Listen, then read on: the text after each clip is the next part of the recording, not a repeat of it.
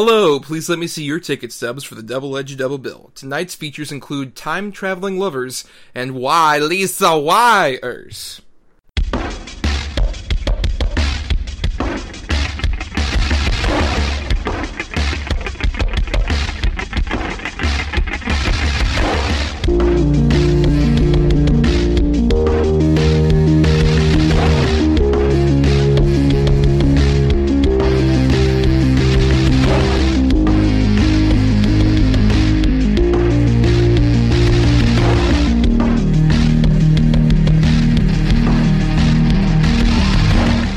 Each week, Adam Thomas and Thomas Mariani will come to the table to discuss the randomly selected yin and yang of a double feature.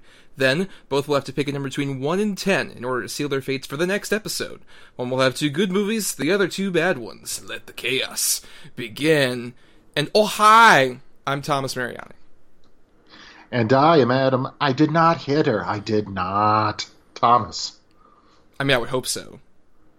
Yeah, I mean, how's your sex life? Jesus Christ. Don't touch me, motherfucker. All right, we're getting those out of the way.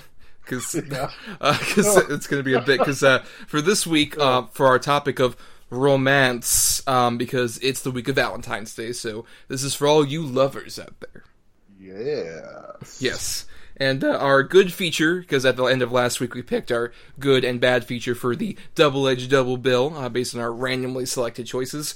Our good feature is Somewhere in Time, the 1980 film starring Christopher Reeve, and our bad pick is The Room, from auteur Tommy Wiseau. I mean, if you want to call him that, sure. He was the writer, director, star, producer, I think I money don't know launderer. I still don't. Yeah, it's got to be something. Probably. Yeah, undoubtedly. Yeah, I don't know if I'd call him an auteur, though. Maybe, who knows? But it's interesting because you talked about this at the end of our last episode, Adam. You most likely wouldn't get like 2 guys on a podcast talking about 2 romantic movies, but I don't think we're necessarily against a good movie about a good romance. No, not at all. I mean, there's nothing better than, seeing 2 people in love and thinking that, true love can exist and things like that. I mean, no, it's when they get too schmaltzy, maybe it's not my cup of tea, but I'm even then not opposed to watching them. And I still understand why people gravitate towards them. It's just they're typically feel-good movies.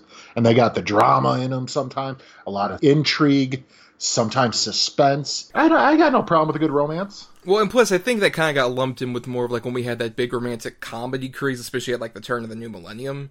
There was just like being pumped out every week. There was like some shitty, or sometimes good romantic comedy that got lost in the shuffle of all the shitty ones.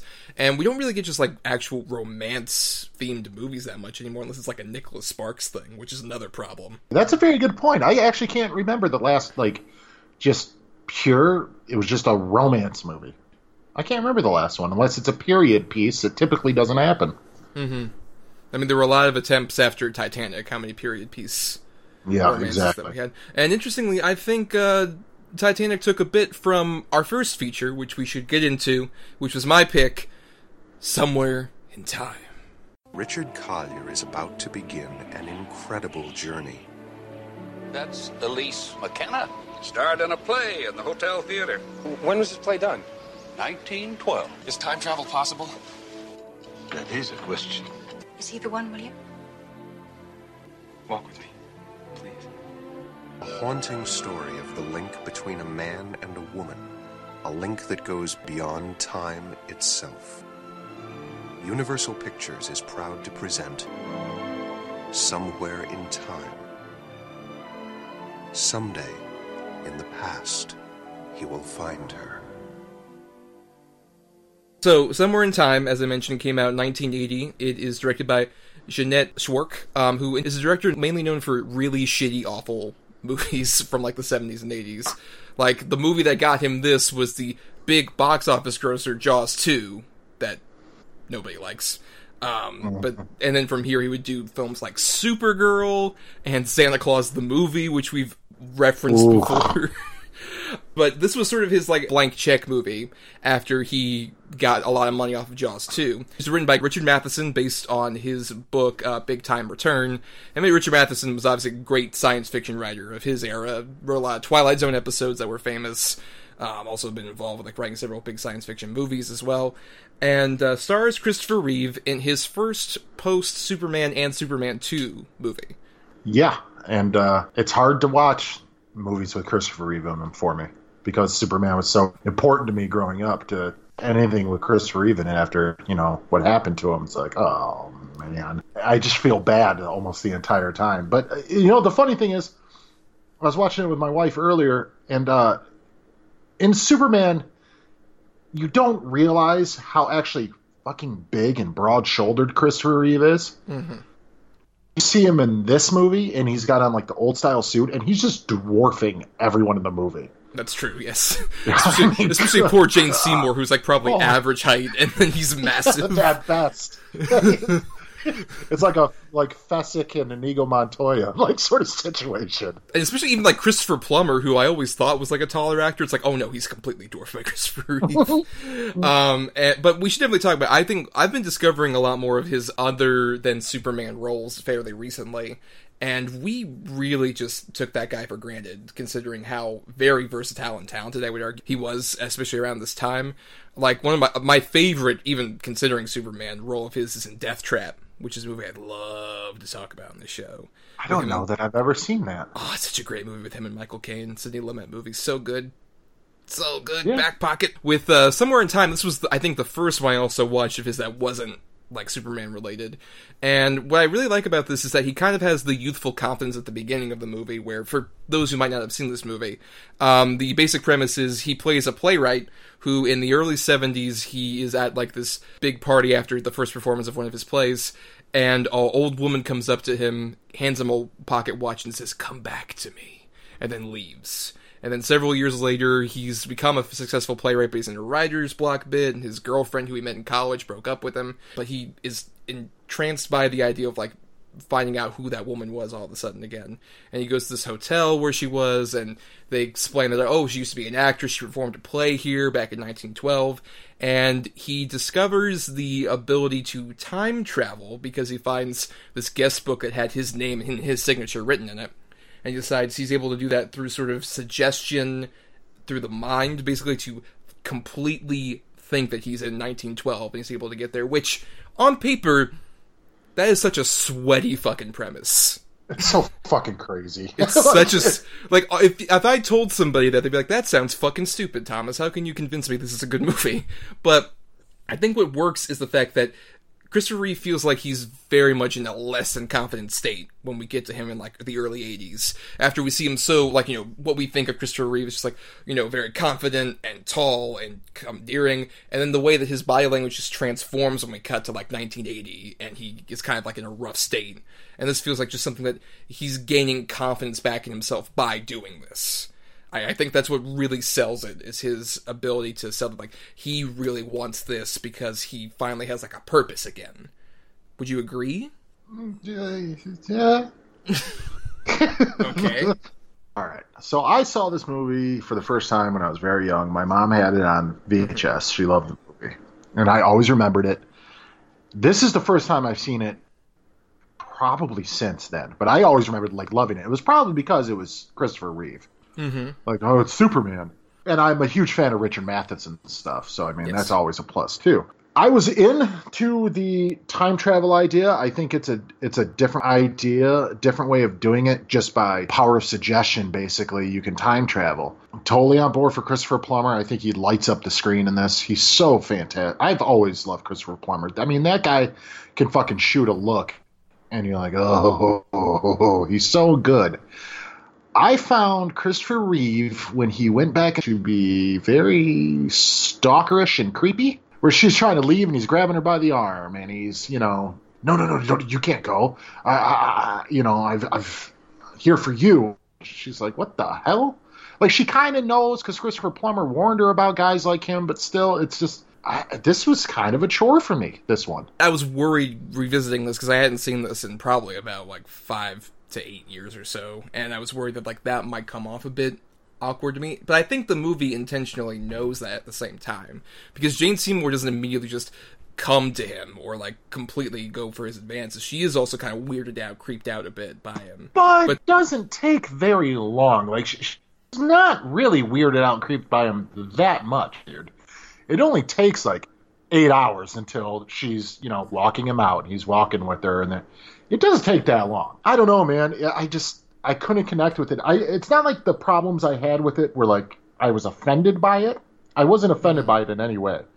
I was more or less puzzled and bored. Well, what I think works about, like, their relationship is, like I said, I think she is very kind of, she's turned off a bit by him initially. She thinks his advances are a bit odd, and, you know, she separated up with Christopher Plummer, by him, away from him, and then there's that scene where actually after, like, there's the dancing, and he, like, comes in. That's the one where she is just like, I don't know why the fuck you're doing that. You're kind of being shitty about this.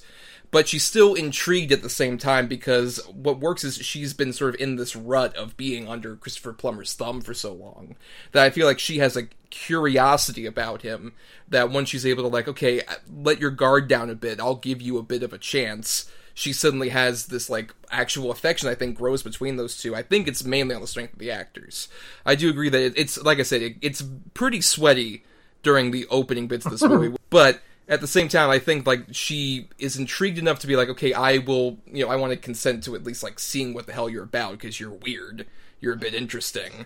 And then I think from there, they have an authentic chemistry I think really grows in, like, it's interesting, because she doesn't actually show up as Jane Seymour, the younger version. Doesn't show up until about the 45 minute point.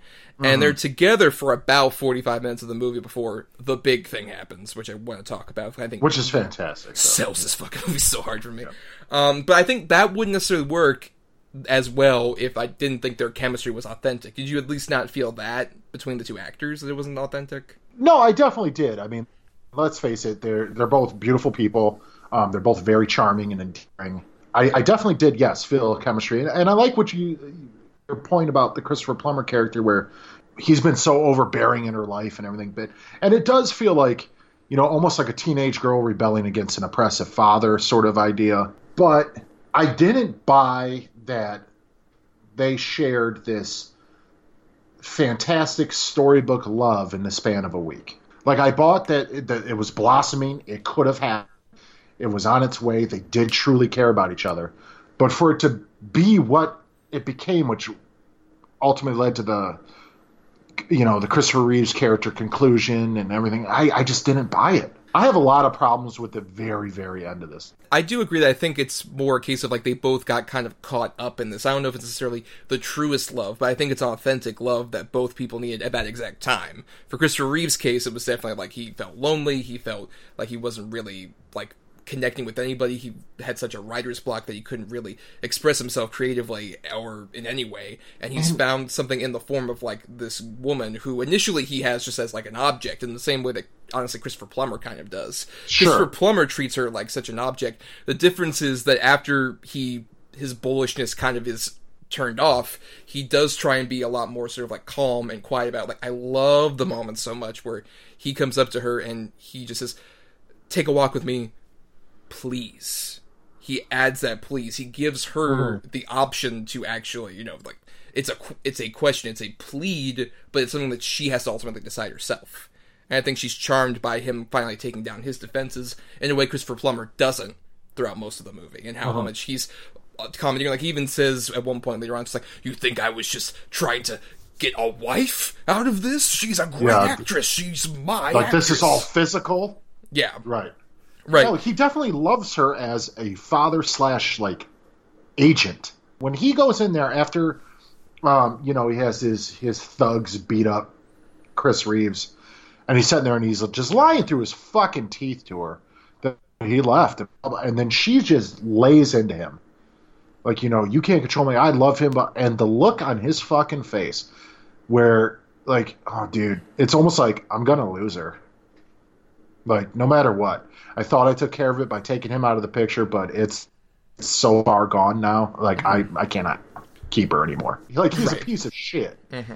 But in that one moment, you just saw the fucking vulnerability flash up. The simple look.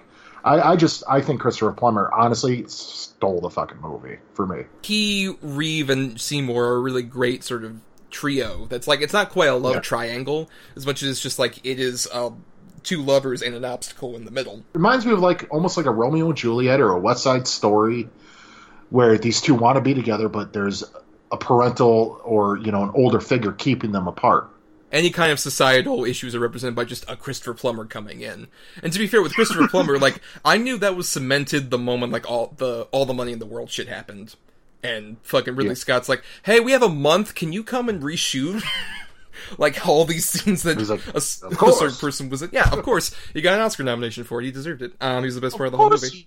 What we're talking about with a lot of sort of like the romantic shorthand of sorts, I think that's something that Mathens obviously is kind of like baking into the story between those two characters. I think this is definitely written as like a bigger sweeping romance than it necessarily would be in reality, but I think it's enjoying that perspective of just like, this is a weird sci-fi story that's small and we work in big sweeping romantic gestures, but I think that still works at the same time for the universe this movie's building up, I would argue. And I think a lot of the others, also time travel stuff, I think fills out things pretty well. I like the use of, say, the bellhop and how we see the younger version of him as a kid. Yeah, that part was great. Yeah, and how he connects with this little boy with the ball and all this other shit. I think a lot of that sells him as a much more sort of convincing person that isn't necessarily a huge creep. I would argue, I think that it shows that he has a very sweet, tender heart that's working through. No, I'm not saying he's a creep. I don't think he's a creep.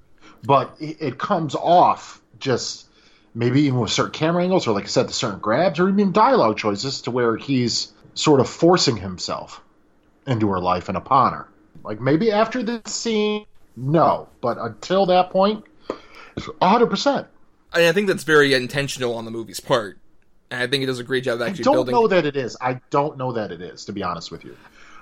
Because things like that, male against female characters, a lot in romance movies, that's how it was. The man was the assertive one.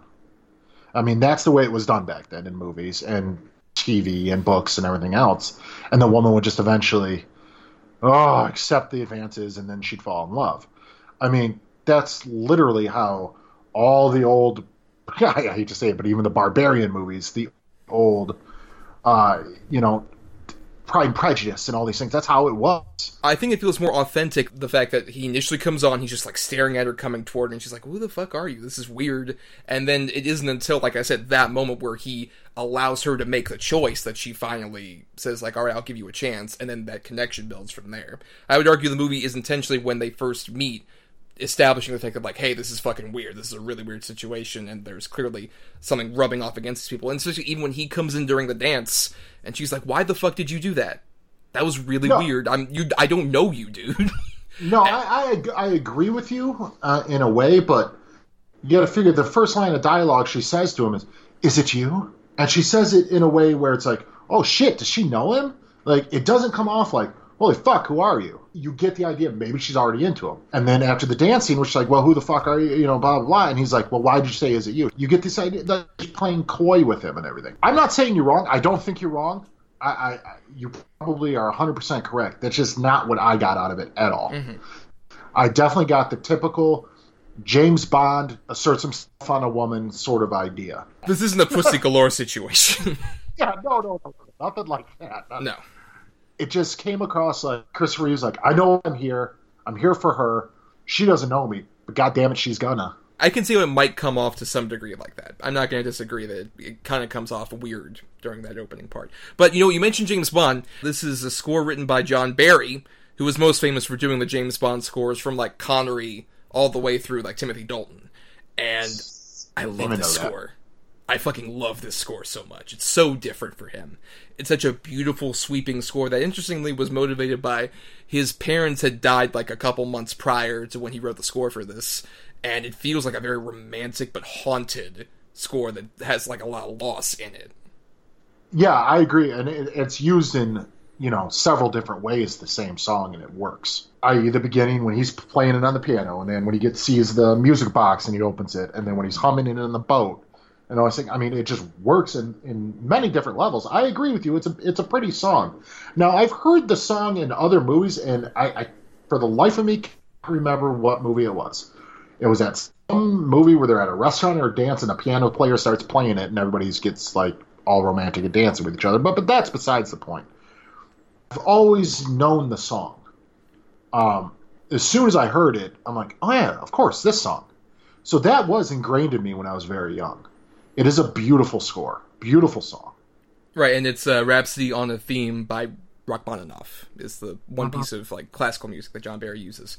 But he also manipulates it in a lot of ways that I found like really like sweeping and tragic at the same time. And also a credit to the costume design, which was nominated for an Oscar. James Cameron took a lot of this for Titanic in terms of like the look and the aesthetic, and a lot of like sort of the romantic angles as well. Though he stretched it out over 3 hours and added a lot more boat disaster in the middle of it. Yeah. Now, this movie's 108 minutes, 104 minutes, something like that. Mm-hmm. Did it feel long to you, honestly? No. No? Okay, for me it felt maybe a good, not by much, maybe 10 minutes too long. Like, I think this story could have easily been told in 90 minutes. I mean, I don't necessarily feel that, because I think you need the amount of time, like, they're together, which, like I said, is only about 45 minutes of time to, like, make at least you feel invested in the very end of this. And I think even some scenes that some people might say run long, like her performing at the play, I think is great. I think that's necessary. Yeah, that's incredibly necessary and vital. And it's a beautiful moment for Jane Seymour, where she goes off script, but she talks directly to the audience, and you feel like she's almost talking to you as she's saying things, but she's speaking obviously directly to Christopher Reeve. That is such a beautiful moment, and then the two of them together. It's like, what works, especially watching it this time, admittingly, so many signs are that, like, this is doomed. There was no way this is at all. It's very tragic. No, for a variety of reasons, it's very clear, like, this romance will not last. But I still think what works is that their chemistry is so good together, you want it to despite that. You really, really would want, like, these two crazy kids to be together in the middle of this. I completely forgot about how it wrapped up. Right, which, like, we should go into that. It's weird, I'm gonna declare a weird spoiler warning for a nearly 40-year-old movie, because I'm sure most of you haven't seen this. Yeah, no, sure. But holy shit, like, when this first hit me... It hits you like a fucking ton of bricks, man. Just the moment, like, they're just having a casual conversation, she's like, oh, you need to get rid of that dreadful suit. It's like, what, you don't like my suit? I mean, look at it. It's a very cute moment of the two of them together, just like, I mean, look, there's a little coin pocket and everything, and he sees that fucking penny. Fucking penny, I know. From 1979, the smallest, most insignificant thing. And they establish early on that, like, you have to be completely immersed in the period. You can't have anything modern there, or else it'll get you out of the period that you're in. Because he even has, like, the tape recorder, and I like that touch of, like, he keeps listening to it, and it's like, oh, wait, I need to get rid of this, and he just used me speaking to myself about it. Sure. And then that fucking penny shows up, and I think, especially, this is where I think the direction is at its best, where, like, you just see that penny and everything just fucking drops. No music, no nothing, and you just look at that penny. It's just her screaming his name, and then, fisheye out. Oh, so good. So fucking sad. I agree. As soon as, like, she had the watch in her hand, in that scene, I'm like, oh, fuck, it's about to happen. Yep. So I'm like, oh, no. Because I completely forgot when it happened or whatever, or how it happened. I'm like, oh, no, it's about to happen. Oh, fuck me. And then he's like, yeah, you don't like my coin? And it's like, wah, wah, wah. No, basically. Well, yeah, and like, oh, no. Yep. It's very heartbreaking. Mm-hmm. It's fucking terrible. It's so sad. Yep. You're like, oh, shit, man. And then how haunted he is after. He looks like he has conjunctivitis in both eyes. He's been crying so goddamn hard. Well, and especially how emaciated he is, because that was a big worry that Christopher Reeve had doing this. Just like, after being Superman, will people believe I could die of, like, a broken heart? And he sells it. He sells it. He is just haunted as a person. His soul has left him when he comes back to 1980. He is just completely gone, especially just shots of him, like, outside of the hotel where it is now, and the boats are going by, and there's trash everywhere, and seagulls. You're just like, oh, God. Just everything's gone for that dude. Oh, yeah, no, it's terrible, but okay. I don't like that he died the way he did. Honestly, in my opinion, it would have worked better if he would have lived to old age like she did, and then when he dies of old age, then it shows them young again together. Fine, make him tortured, make him whatever, but just basically taking himself out, I felt kind of cheated by it. Well, they do establish two things. One, that when he does go back in time, it exerts so much out of him. They establish it's like, you're going to be, like, famished and awful when you get out of this. So they establish even right after he gets back out that he is, like, incredibly sweaty, even thinner than he was when he went into the, like, exerts so much energy. But then I personally thought it was an authentic sort of him lacking the will to live, because of, like I said, he's a guy who has so much pride and confidence in, like, one particular idea. Like, he was so gung-ho about this. He was about to throw away his entire, like, playwriting career through so much to, like, be with this girl. Which, like I said, you can argue that, like, the romance is a bit, like, sweeping and immediate. But I believe at least that character can put so much in one basket. And when that basket breaks under him, I just think he doesn't know where the fuck to go.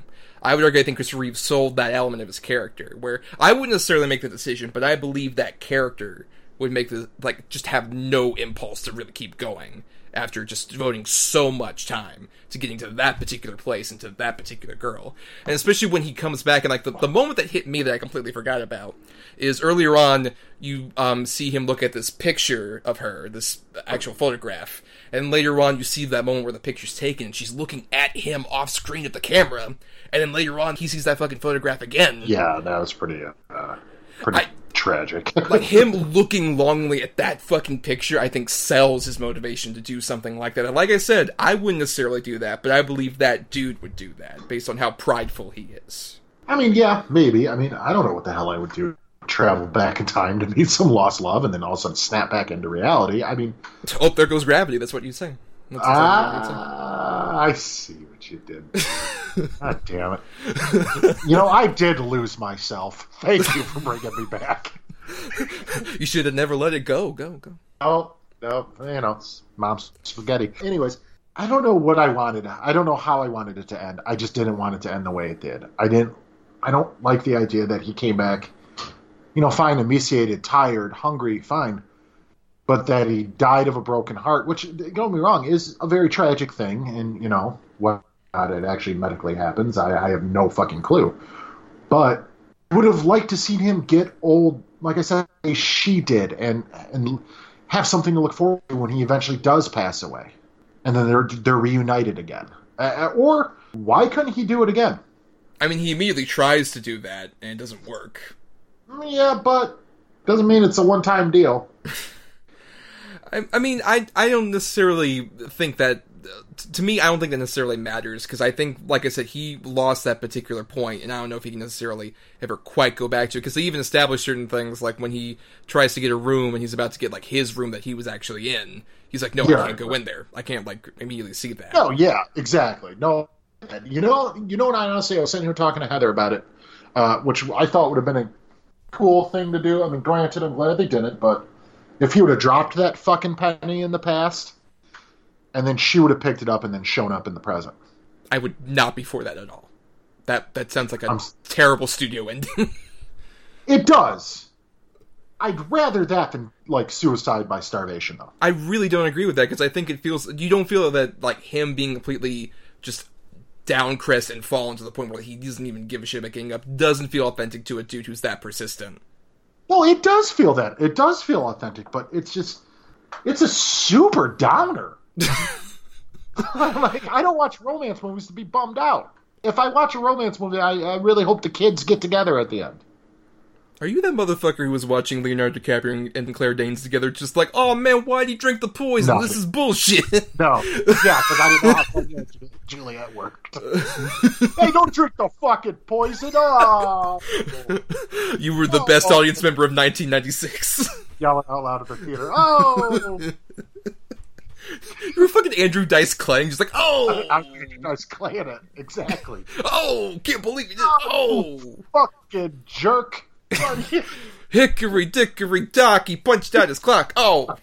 Can't believe he did. But I'm not necessarily against, like, a tragic romance either. I think that's a genre that's existed for ages, and I think it works authentically for who the characters are, and that means way more to me than having like a sudden sweeping romantic ending. Of course. Yeah, but I'm not against tragedy either, but don't you think it would have been even more tragic and yet still heartfelt if he would have grown old without her and missed her and loved her. And to me, it's tragic and more redeeming unless over than, he just lost the will to live. All right, fuck him. He died. When you say that on paper, like if it's an episode 3 thing where they just exposit like she lost the will to live, no, I'm not a big fan necessarily that where they don't establish the character well enough. Okay. But I'd argue they established the character pretty well to where he would make that particular decision, and I do actually really like the way that whole ending bit is shot, where especially like he leaves his own body. I love that shot of him looking down at his own fucking body. And then even, like, the Jane Seymour, like, all the way at the end. I like personally, that final shot of them together. And I think, like I said, it's beautifully shot. It is beautifully shot. A lot of Vaseline on the camera lens in this movie. It's got some soap opera touches. It's very Walters. I'm not denying that at all. But I'll go ahead and I'll go into final thoughts because we have a whole nother movie to talk about. Sure. I really dig Somewhere in Time a lot. It's a role that, like I've said many times, I think it shows off Christopher Reeve's range in a way most people, unfortunately, weren't aware of. I definitely recommend movies like this, or Death Trap, or Street Smart with him and Morgan Freeman. Good. Yeah, that's a good movie. Yes, it is. And like to show off that like that guy was way more than just Superman and Clark Kent. He was, I think, a very charming, charismatic actor who had a lot of potential that, was just snuffed out by a combination of obviously his tragic accident and unfortunately typecasting, because people were so obsessed with him being Clark Kent or Superman. And I think this really shows off his potential as much more of like a persistent, but at the same time charming and endearing lead that works perfectly off Jane Seymour. I think it's, like I said, Janat Schwartz, it's his only good movie, but it's good enough to where I'm like, that guy was not untalented a director, despite, Jaws 2s and Supergirls and such. He actually got director of Supergirl thing because Christopher Reeve was like, hey, I recommend this guy. I loved working with him in Somewhere in Time.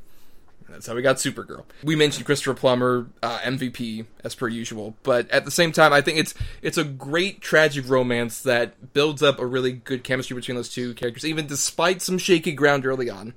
And then just goes home with one of the biggest cinematic gut punches I've ever seen in any movie, with that climactic moment. Brings it on home in such a tragic, but I think very beautiful way. And it's one of my favorite of sort of this romance genre. Yep. It's definitely a movie of its time. It's well acted across the board. It is very nicely shot. It's beautifully scored. The whole thing to me just came off sort of schmaltzy. And like I said, I just couldn't be... I don't know. And there's just something about it that irked me. Look, it's not for me. I understand why people like it. I think there's really cool elements to it as far as a science fiction love story. Very cool. More heavy love story than the science fiction, for sure. But it does work. And ending with the penny is a fucking punch to the throat. I mean, there's no question. But it just, I don't know, didn't work for me this time. Well, and to be fair, that wasn't uncommon at the time the movie came out. It was kind of forgotten and dismissed at the time as sort of a weepy. That's why I heard a lot of like contemporary reviews of 1980 call it. So like it's very much, Sure. it's a weepy, and it kind of disappeared at that time. But I would argue it stands up better than most of the romance movies of around that era. And it's at least well worth seeking out if you're curious. Well, let's put it this way. I remember this one. Mm-hmm. I don't remember most of the others. So, I mean, there's something there, I guess. Yes. Speaking of memorable, let's get to a very memorable movie that has its own sort of cult following, The Room. A perfect world, a perfect life. I love you, Lisa. Got drunk last night and he hit me. It's not true. I did not hit her. Can't do this anymore. Johnny's my best friend. This will be our secret. You're having an affair with Lisa, aren't you? I need more from life than what Johnny can give me. She's a sociopath. She can't love anyone. You are tearing me apart, Lisa! The Room, a film with the passion of Tennessee Williams, directed by Tommy Wiseau. So yes, The Room, from writer, director, producer, star, and potential vampire Tommy Wiseau. And you all, to some extent, are aware of this movie. It's become like a big cult favorite. It was a weird independent movie that cost $6 million somehow. That was on the screen. I mean, what? What the fuck? It was confusing to the crew as well. You also might have heard of it from The Disaster Artist, which was a movie that came out a few years ago, starring James Franco and his brother Dave, about the production of this movie. That was based off a book by Greg Sestero, the producer, and the guy who plays And Mark. Yep. In the film. Yes, and I recommend both the movie, but especially the book, very handily, because they're great. Introspection to this weird fucking production that I'm still amazed happened at all. And you made a movie. Yeah, I'd love to read the book. And, and this was your pick, Adam, Yeah. so obviously it's a big, famous, sort of so bad it's good movie, but why is it a particularly... Would you say it's the most famous? Of the new millennium, I would generation. say. The fact that James Franco made, like, a decent indie movie out of it that got wide release shows that it was more popular than a Birdemic, necessarily. Right. Oh, God. Okay. Well, let's put it this way. I've heard about this movie for a long time. I saw it on so many lists, and I just saw pictures of Tommy Wiseau, and I'm like, who the fuck is this guy? Like, he looks like he should be unloading trucks in Transylvania. How the fuck is he doing these things? But then you just hear the crazy backstory about the money and all this stuff, and then I saw The Disaster Artist, and I'm like, okay, I gotta finally see the real movie. Look, I get that it's got the, the Rocky Horror things where people throw spoons at the screen because for some reason there's pictures of fucking spoons all over the movie. And, stuff like that. And Tommy Wiseau is fun to watch in it because he's so fucking creepy and weird. But to me, this isn't even a so bad it's good movie. This is just a horrible film. It is horrible. Everybody in it is a piece of shit.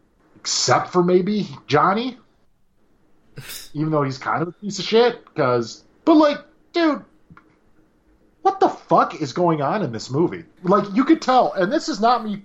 Like, take The Disaster Artist out of it, where they give you subcontext and things like that. This guy made a movie that he thought was so American, and like it was so like just what Americans do and want, where he has no idea what American culture is. You can tell by watching this movie. It's so bizarre to where, I mean, they're playing football constantly in this fucking movie. And their tuxes in an alley, even. I mean, oh, God. Oh, God. The sex scenes. Jesus Christ. Oh. I mean, just that, you're tearing me apart, Lisa. Like, this fucking guy is so bad. But you can tell just when he ran the show. Like, he just had the money from where? I don't fucking know. Either he's dealing drugs or it's laundered money, or he is a vampire and it's just the fortune he's amassed over the centuries. What? Like, I want to put a question mark at the end of the title. The Room? Like, what is this movie? Why is it called The Room? It's the place where most of the movie takes place, is that one fucking living room. I'd say 80% of the movie takes place in that one fucking room. When I first heard about this movie, I had seen, like, clips. There had been, like, internet reviewer people who had, like, cut it up, basically, and, like, examined the movie. And I'd seen those clips several times. All the famous ones, like, why, Lisa, why? You tear me apart, Lisa. We're expecting. All this, this is it. I definitely have breast cancer. All the big ones. All the big famous bits that you've heard of before. Yeah. I'd seen those several times. And this is the first time I'd watched the movie in full by myself and not part of a crowd. Because the two times I'd seen the whole movie previously were in those screens you're talking about, where it's like, oh, throw spoons and say all these other things. And whereas, like, with a Rocky Horror, I do appreciate even watching it on its own without, like, the big crowd. This one definitely has a lot more just spurts of, like, funny, hilarious, stupid shit. As opposed to, it's very poorly paced, and there's especially the sex scenes at the beginning, how there's, like, 3 in a row? Like, yeah, dude, within, like, 20 minutes of each other. Right. And the only humor you really find out of that is in, like, just how they repeat the same footage over again. Or if you're watching in a crowd, like, I remember one of my favorite moments in a theater, just watching it with a bunch of friends, was somebody saying, I timed it! There's been only 2 minutes since a sex scene! wonderful moment that happened at a screening I went to. But when you watch it on your own, you feel so much longer. And the moments that are really funny stick out to you. I would argue it's still consistently funny bad enough to where it is enjoyable as a so bad it's good movie. But it's definitely one where, like, if you're aware of the jokes, if you've been spoiled by the really big moments, watching it in full by yourself doesn't necessarily consistently keep the humor going. It definitely, it's the amateur's production doesn't really play nearly as well if you're not with like a group of people who especially haven't never heard of this movie before. It's definitely one of those where I would argue, need a crowd to watch the whole movie. Absolutely. I mean, because I think most people have probably seen the supercuts. Yeah. Of, you know, the Tommy Wiseau freak out moments and things like that, or just the odd fucking delivery. Like, what, you a chicken? Cheap, cheap, cheap, cheap, cheap. The most underrated one for me is there's a point where Mark talks about just like, do you think guys cheat on girls do? And the way he says, why you'll say that, sounds like he knows what's going on. This is sinister. Like he's about to kill Mark right there. Just like, why you'll say that. Well, because can't fucking... He can't differentiate the way he says things, of course. I mean, no, at all. No. I mean, at all. It's all the same monotone, no matter what he's doing. If he's drunk, it's the exact same thing as when he's sober. If he's sad, it's the exact same thing when he's excited. I love the bit where he comes back from work and he just says like, oh, they tricked me, and I am the fool. It's one of my favorite bits of the whole movie, too. Yeah, no, I'm really good. I got a new client at the bank. Oh, yeah? No, you know I can't tell you about that. It's top secret. How's your sex life? You're like, what the fuck? But, you know, I want to talk about this in more of the terms of the romance, because the thing that most people kind of skirt around with this movie that's completely funded and mostly made by Tommy Wiseau, is how much he really fucking hates women, clearly. Because, like, clearly some, like, woman, either he was in a serious relationship and broke up, or more likely, he kept staring at a girl who worked like as a fucking cashier, and she said, hey, no, get away from me, and he wrote this whole movie as revenge. I think that scenario is more likely. He just has, like, this super vendetta against the Lisa character, and reduces this... I feel so sorry for the actress. It's like Juliette Danielle, I believe is her name. Juliette Danielle is forced to play this character who, one, isn't conceivably human. None of these people are actual humans. But she's also, like, a fucking muck monster of a villain who is just like... She is constantly dismissing Johnny or completely self-absorbed, and everyone is just awful downplaying to her all the time. Right, and everyone's downplaying her the whole time, and the only other major female character is her mother. She has cancer, right? She's pushed aside. Right, she briefly mentions it and it's brushed off. It's like a character detail, you know, just something small that gets you invested. Just like, oh, it's just something natural. You should stay with Johnny, by the way. It's true, I have cancer. Well, okay, Mom, can you please leave? Well, like, what the fuck? Well, especially with how much she just, like, does not give a shit about her daughter's happiness at all. Like, how she does not feel happiness in the relationship whatsoever. To the point where she says, he got drunk last night and he hit me. And her first response is, Johnny doesn't drink. Uh-huh. That's her first response to that. Johnny works at a bank, dude. So he's got money. That's true. People who go work at banks don't drink ever. That's very true. No, never. Right, exactly. Yeah. And he's got money, so that absolves him of all possible sins. Exactly, because she can't support herself, Adam. As fucking mom keeps saying over and over again. She's a dumb woman. Dude, she needs this fucking goddamn Frankenstein monster. Right, like the movie constantly is just downplaying the Lisa character and saying like, oh, look, her shrewish mother is completely downplaying her, but also she's right, Johnny can support her. Like, even Mark is treated as just like this guy who's like, you know, he fucked up, but he was like, hey, let's stop doing this, and Lisa kept wanting to do it. It's her fault that this keeps happening. Sure. Mark is pretty much absolved of any wrongdoing because he's, you know, Johnny's best friend, as is often said. He's my best friend. But let's not forget that his best friend fucked his best friend's woman. Right. Several times. But it's not his fault. And of course, like, even like their big fight scene that happens lasts for like a second, and they're like, hey man, let's shake hands. Okay, yeah, let's shake hands. And then they fight again, so it's a really weird just confrontation. But just like despite like all the laughs that can be had, that stuff also really sinks in a lot more when you watch it on your own. Just like, wow, this dude just has real female problems. Even like the other female characters that are there just come in and out, and just like, wow, Lisa's a piece of shit. Bye, I have to leave the movie now. Right. What about the one guy who shows up out of nowhere? You have to specify. There's a couple of them. Yeah, but the one guy in the movie at all, like, I'm one of Johnny's best friends, and you shouldn't be doing this to him. Wait, are you talking about, like, during the party, when that one guy comes in? Well, the thing about that is... What the fuck is that guy, though? Well, what's interesting is if you read the Disaster Artist, they explain that, like, that was supposed to be the guy who was, like, with them earlier, like, the guy who was in Texas with them and falls over and all that other shit. But that actor quit... So, because of all the production issues... the nerd guy with the glasses? Yes, that was supposed to be him, and then that guy quit, so then they were just like, oh fuck, we need somebody for this scene. Random person. Come in. Hey, Grip. Come be in the movie real quick. Basically. And, I mean, stuff just like the production, like, you know that, like, one corner, like, back alley area with the trash cans? Yeah. And how they literally just, that was a fucking set? Right, when there was literally an exact copy of that on the actual location where they were shooting, and they didn't need to spend money to build. Right, they had a permit to shoot there if they wanted to. Yes. But no, he wanted a real movie with sets and everything else. He wanted big Hollywood movie. Come on, it's real Hollywood movie. I mean, this fucking guy. The reason I chose this movie is because of Tommy Wiseau. Yes. Who the fuck is this guy? Why is he still doing things? Why is he still showing? I don't understand why he's still getting, like, traction. Like, he's still popping up in shitty movies. But, like, there was that thing where, like, he did the Joker scene from The Dark Knight and people were, like, sharing it like crazy, got so many hits.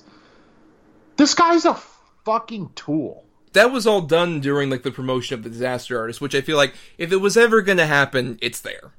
Okay? Like, yeah. I have more issue with, like, sort of some of the other stuff he's done, like, what he appeared in Samurai Cop 2, or he's done, like, some Adult Swim things, some other things like that. I mean, it's just like, look, you spent $6 million on a vanity project that should not have been seen by anybody, and through the miracle of just your weird fucking presence, which I think is why people are attracted. He's made a lot of money off it, too. Well, yeah, because, I mean, he goes to all the screenings all the time that, like, happen, and, like, you know what? If he just lives his life doing that, I'm fine with it. Like, you know what? Sure. Let the screenings happen, people have fun, and you get some money off this movie that you made, and hopefully, I don't know, you should be paying back some of these fucking people who were involved, since you barely did. I have more of a problem, I agree, when, like, we're doing this just as they announced, like, he's doing a new movie called Big Shark, quote-unquote. Yeah.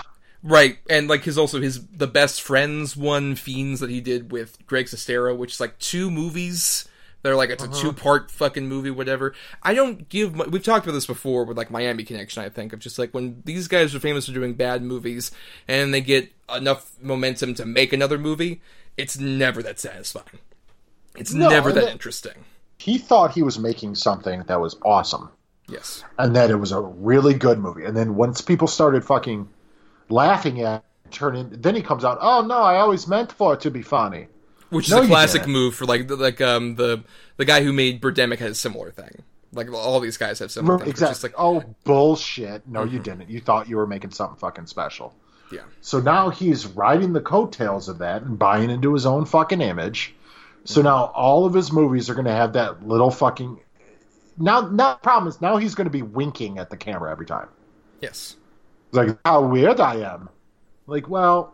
You don't even do that because you are that fucking weird. But I just fucking enough of this guy. I guess my thing is it's the whole idea that this fucking guy who comes out and he's a fucking weirdo piece of shit, clearly into something like illegal, I'm guessing, at least at one point. And he's being celebrated to the point where he's like now this part of like almost like nerd culture bullshit. I mean, fuck this guy. This guy was horrible to everyone on set. I mean, he's was horrible to the female lead. I mean, the guy's a fucking asshole. Well, he's Dracula. I mean, I just don't. Which is why I'm so, because admittingly Greg Sestero, who we haven't talked much about, having written that book, what's so interesting is how he manages to make Tommy at least seem like somewhat of a tragic figure. I think that's what's interesting is, in the movie they don't even go into much of, how he would go over to, Tommy's house and how it would be just, full of shit that he would have, sold off, whatever mysterious entrepreneurships he was doing, and how he's just full of money, but he was a completely separated off, didn't have any human connection whatsoever kind of person. And I think Greg at least sells the idea that there is a lot of pity that he has for that man, even though through all of this other shit, even through all of this, room experience, he's still friends with that guy. I don't know how much of that is genuine friendship during hard times, and how much of it was, I'm gonna make some fucking money with this guy. I think it's a little bit of A and B. Yeah. Honestly. Mm-hmm. I think he definitely did feel pity for the guy, but the reason anybody knows who Greg Sestero is because of Tommy Wiseau.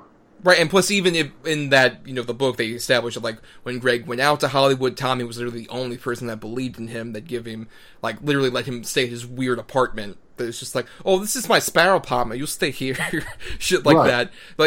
He definitely, it's a mixture of pity, gratitude, and then also definitely riding coattails. I think it's all three of those. Oh, yeah, absolutely. Which is, that's why it's so fascinating. I definitely recommend reading that book. There's so much of that. Yeah, that even the movie, which I did doesn't quite cover just all of the avenues of that.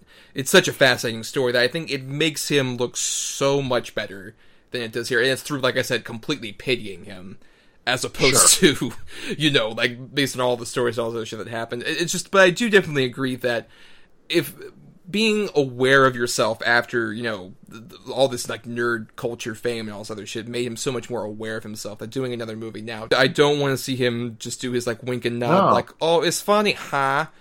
Right, fucking, exactly. Next movie. I don't have any interest in that. The only person who weirdly kind of has managed to have this cult fame but have no self-awareness whatsoever is, are you aware of Neil Breen? The maker of Fateful Findings. Oh God, I do know who Neil Breen is. I mean, that's a guy who he's made several movies, and people keep gravitating toward it, but he has no perception of oh, you're funny bad. He's no, people really like my message and what I'm saying in my films. So he just keeps making them. That's the perfect thing if you're going to keep making these movies. Oh, yeah, I know who Neil Breen is. He's a fucking... Yeah. We will talk about a Neil Breen film at some point on this show. It would have to at some point. But I think we've exhausted a lot about The Room. So why don't you go into your final thoughts there, Adam, about The Room? All right. I think if you want to watch a supercut of this, fantastic. If you go to the theatrical and there's an audience who is participating, I gotta imagine it's a good time. By yourself, this is a horrible movie. You are watching a movie that is produced, directed, shot, acted by a narcissist. I mean, the guy is a narcissist. He just thinks because he has money, he can do whatever the fuck he wants to treat anybody the way he wants. And it's a terrible film. There's nothing good about this film. And I do want to bring up, it's so funny.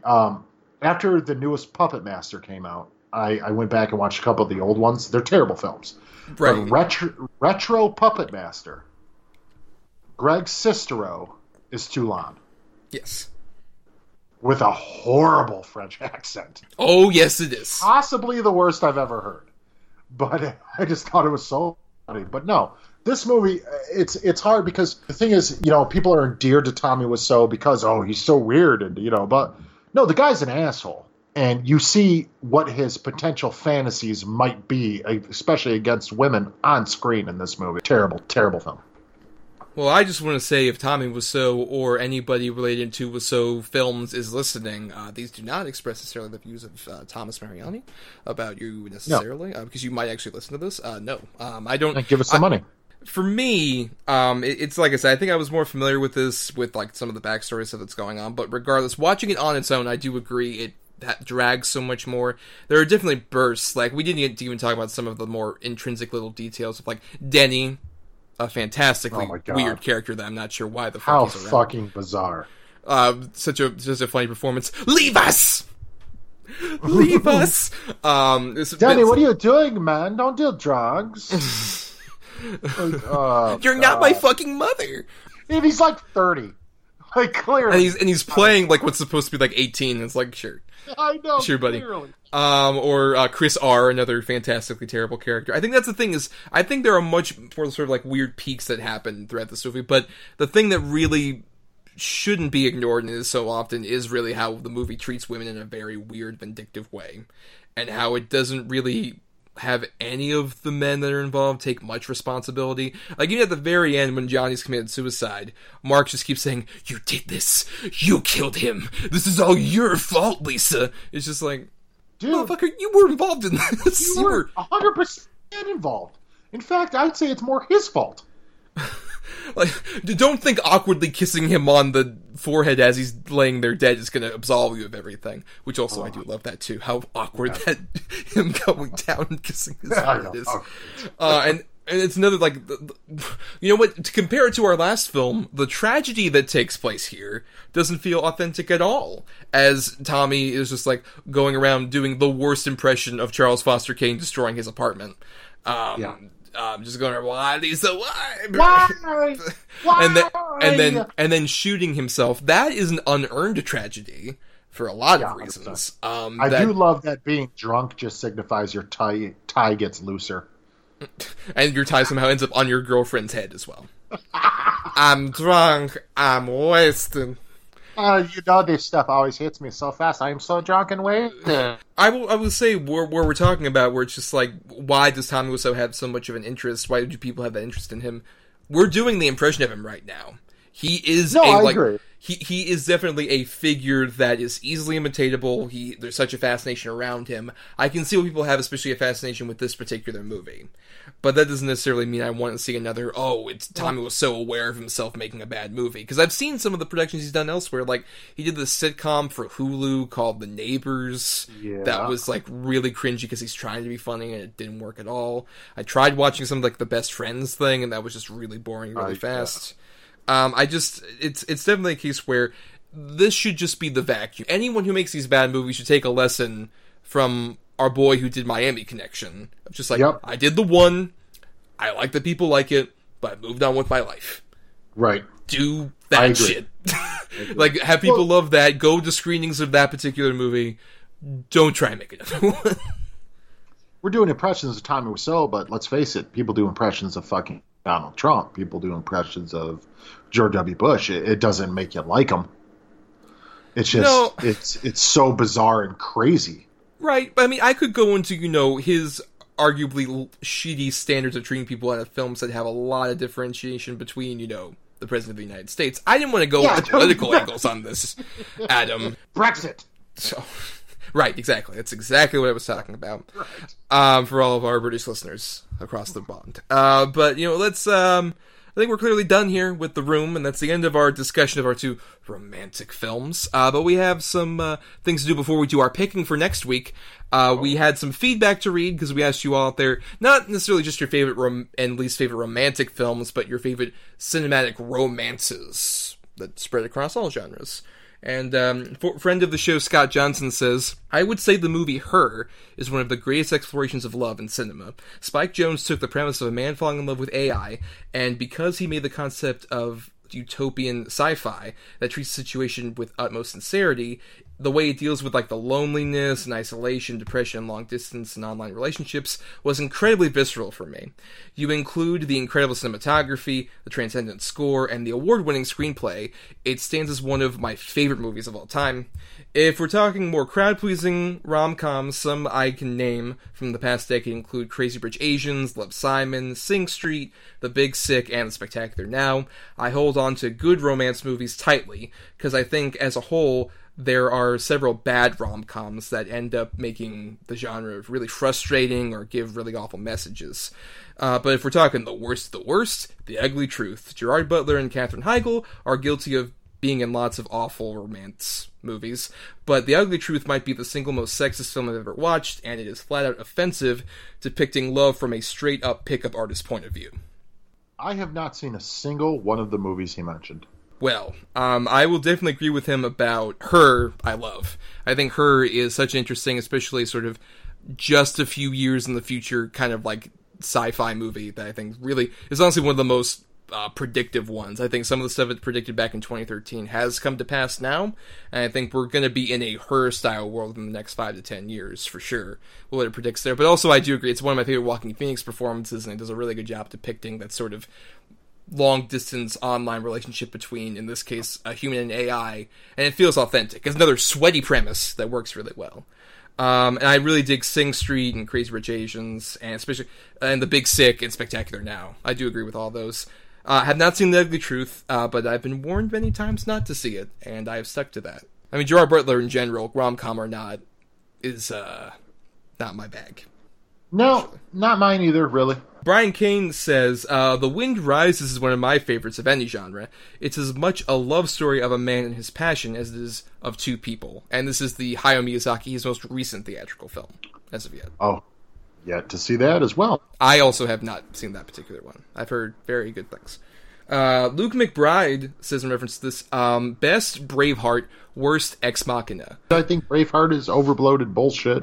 I've never seen Braveheart. Well, then, it's overbloated bullshit. I'm telling you right now. I mean, I've heard that from some people. I mean, there was a point where I'm just like, I should probably see that, and then Mel Gibson started being weird, and I'm like, I shouldn't see that. Yeah, right, I agree. Do I want to waste 3 hours on seeing Mel Gibson a lot? I don't know. Probably not.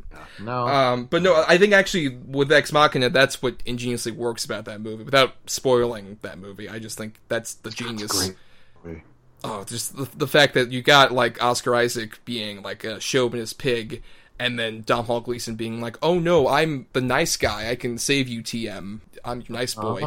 You want to fuck me now, robot Alicia Vikander? Alicia Vikander. Right, and she's like, yeah, sure, buddy. Sure. Hey, yeah, let's do that. Yeah. Give me your key card. I love that fucking movie. I would love to discuss that too at some point in the future. It's a great movie. And then James Rodriguez says, Peter Jackson's Brain Dead, Dead Alive in the US, centers around a sweet-natured love story between engaging characters told through the blood-splattered lens of a zombie tale. In terms of worst, the 50 Shades series focuses on a toxic relationship between a controlling, petulant man-child and his thinly characterized love interest. After an arduous trilogy, I was more convinced of their love for the materialistic lifestyle than for one another. Okay, well, I mean, Brain Dead is great. I mean, just the I kick ass for the Lord is one of the greatest things ever. I mean, it's a priest kung fuing zombies in a graveyard. I mean, how amazing! Very romantic as well. Incredibly romantic. But the thing about the 50 Shades, granted, I haven't seen a single one of them. I've obviously never read the books. I think my wife read the first book, maybe the second. But Dakota Johnson and, God, I can't remember his name. Jamie Dormer. Jamie Dormer hated each other. Yes. Like, they do not like each other at all. And from what I understand, you can just see it on screen. There's zero chemistry between the two. So, of course they don't. I mean, of course they wouldn't come across. And yet, they made 3 of them. They made a lot. They made $1 million. Jump to conclusions, man. They made a bit more, but I was interestingly, I managed to see all of those for free with friends. And that's the only way to really see it, but at the same time, those are not, I would say, so bad, good movies. I do believe, though, if some fan, God bless them, decided to do the sort of, like, the Hobbit trilogy personal cut of just, like, all the funny bad moments, you could have one so bad it's good movie. You could have one of those. There's enough for, like, one movie in all 3 of those, but it's still such an arduous task to get through them all necessarily. I mean, there's funny moments, like, my favorite probably funny bad moment in any of those is when Jamie Dormer is just, like, they're at a vacation home and they start hearing piano. It's like, what's going on? And then they go downstairs and he starts playing fucking Paul McCartney. And that was the moment I remember just going, like, what the fuck's happening? And that's followed by a weird sex scene involving ice cream. But that's a different story. Isn't it so funny that Charlie Hunnam was signed on for that movie? And then at the last minute, schedule conflicts. Well, I mean, backed out. That also had to do with crazy fans who were just like, hashtag not my Christian. That's not who Christian should be. Oh, get the fuck out of here. So they got Dime Store Henry Cavill to play the character instead. Hey, Jamie Dornan actually is not a bad actor. In other movies I've seen him in, he's actually pretty good. I wouldn't be. I haven't seen many of the other things. I have felt that way about Dakota Johnson. Like that whole trilogy, she is struggling to make this character seem legitimate, and she's been much better in other things like the Suspiria remake and Bad Times at the El Royale, amongst other things. I think she's quite good. Right. Those 50 Shades movies, 50 Shades of Awful is what they are. Hey. Yes. Take my wife, please.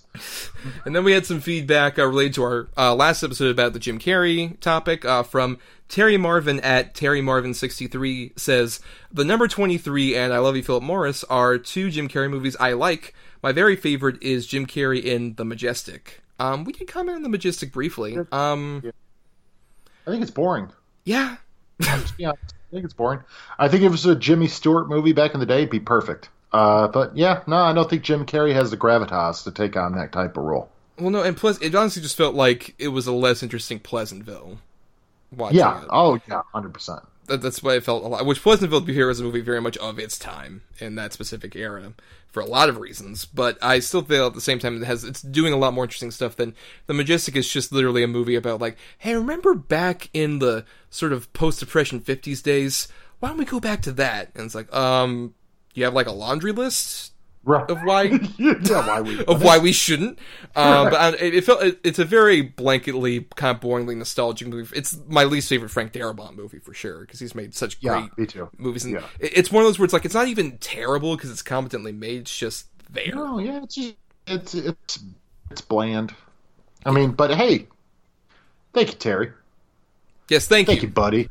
Thank you for commenting. And speaking of another thank you from Adam Roche, who is at Audio Joe on Twitter, just gave it a shout out. Just found the Double-Edged Double Bill and really enjoying it. Hard subscribe. Check it out. Thank you. Thanks, buddy. I mean, that's awesome. Yeah. You know, anytime a new listener that will comment, I mean, that just makes my day. That's true, yes. I remember someone on Twitter said this is like the people who you listen to or create stuff. If you don't want to comment because you feel like you're kind of bothering them, you're not bothering us. Definitely, like, if you want to share some feedback, we're open. We're kind of desperate. Please. Yeah, whatever you want. We will read it. We will also give you feedback. Yes. Yeah. We will definitely read your feedback. And we thank you for it, along with all the other feedbacks that we read tonight. We also want to thank Chris Oliver for the music used in our show. Listen to more of his music at chrisoliver.bandcamp.com. Thanks to Emily Scarda for the art that's used in our show. She accepts commission at Fiverr with 2rs.com/EE-Scarda. And also, you can find us on Twitter at DEDBpod and at double-edged-double-bill at Gmail. On the at DEDBpod on Twitter and Facebook. Every Monday, we put up a feeler about what are your favorite, least favorite things related to a topic we're going to be doing, and that's when we read it here. So definitely watch out for those posts on those social medias.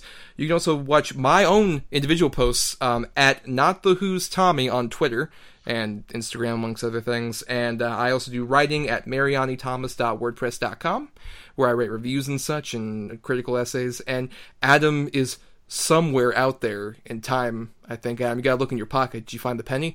Adam, don't look at the penny! No! Adam! Gone from time. And you should make sure to subscribe to us on iTunes as well as other feeds like Spotify, Stitcher, the YouTube channel, the Podbean app, amongst other things. We're all over the place there. Subscribe and rate and review us, because that gives us more visibility. And like we said, we are desperate for attention. We will read it on the show. I mean, desperate. So desperate. So incredibly. We're just like starving Christopher Reeve over here. Just like, please give us feedback. We need it. Oh, God. What a terrible shame. Such a perfect man. Such a shame.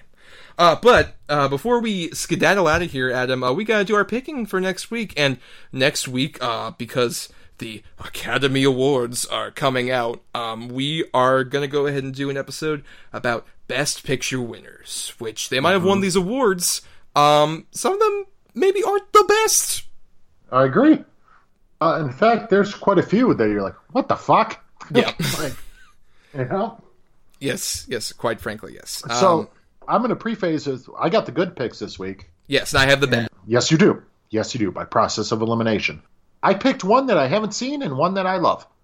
So, we're just going to go with that. And I'm picking two. One is one I have seen, and one that I haven't, but have heard terrible things about. Oh, well, hey!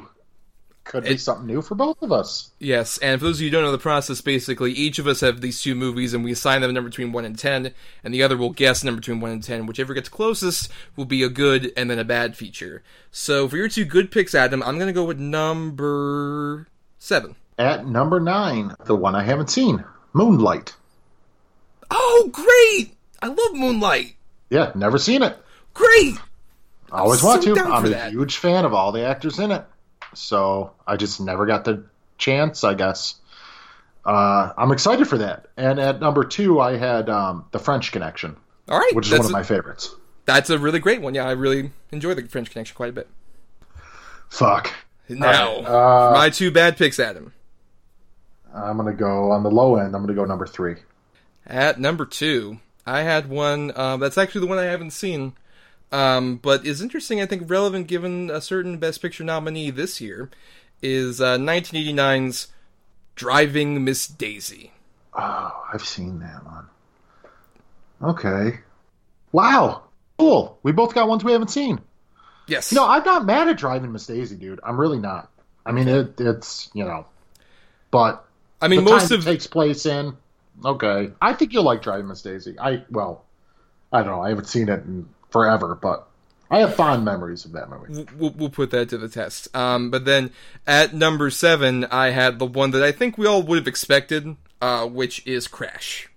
Oh, God. Thank God. Oh, thank God. Which, I mean, that one I remember, that's the curious thing, that was what I remember liking at the time when it originally came out. But then again, I was also, like, much more easy to manipulate. So I was going to say, to be fair, everybody liked it when it first came out. That's one of the ones where, oh, sweet, Crash won. And then, like, within 3 months, like, why the fuck did Crash win? Well, especially, I'll never forget the moment where Jack Nicholson opened that envelope, and the winner is Crash. Like, he just had it in his eyes, just like, oh, God.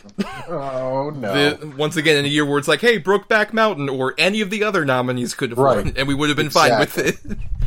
But yeah, it'll be interesting with Driving Miss Daisy, considering the connection is Green Book, which is a movie that's got a lot of comparison in a not so positive light. And Green Book with Mahershala Ali is in Moonlight. Yes. Which he won the Oscar for. Yes, he did, and we'll be talking about all of that next time. But until then, Adam, we must say goodbye. How's your sex life? Good night. Good night.